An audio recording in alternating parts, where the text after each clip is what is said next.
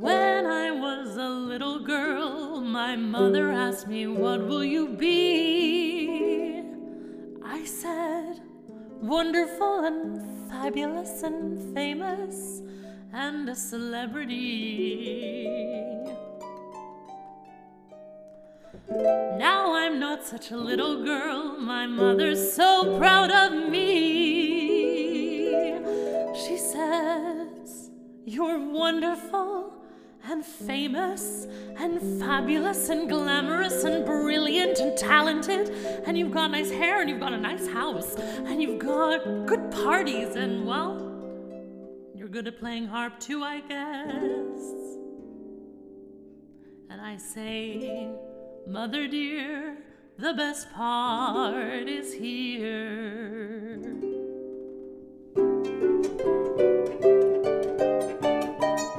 When you're known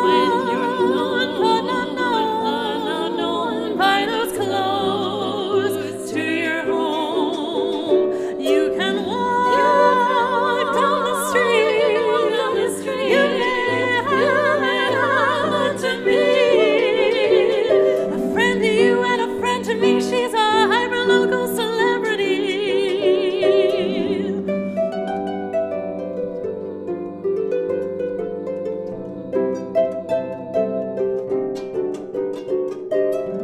Working hard to make all the loose ends meet. The musician's way is a lonely street. Oh, success is always at arm's length. Who knew your career would need so much upper body strength? Paying taxes, paying rent, you wonder where the time goes, the years you've spent.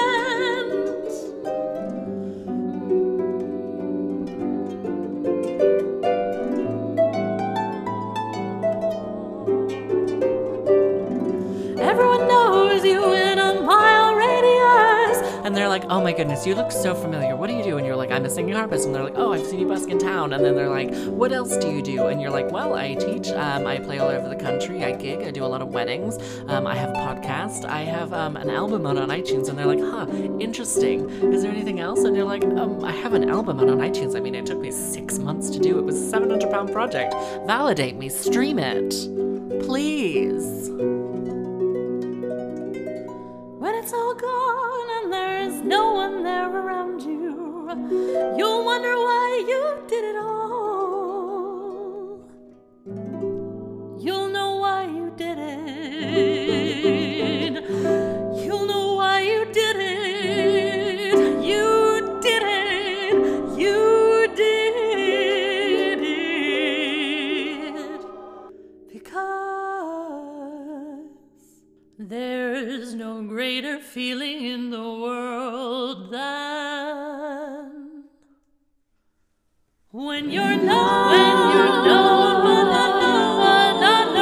by those close to your home. You can walk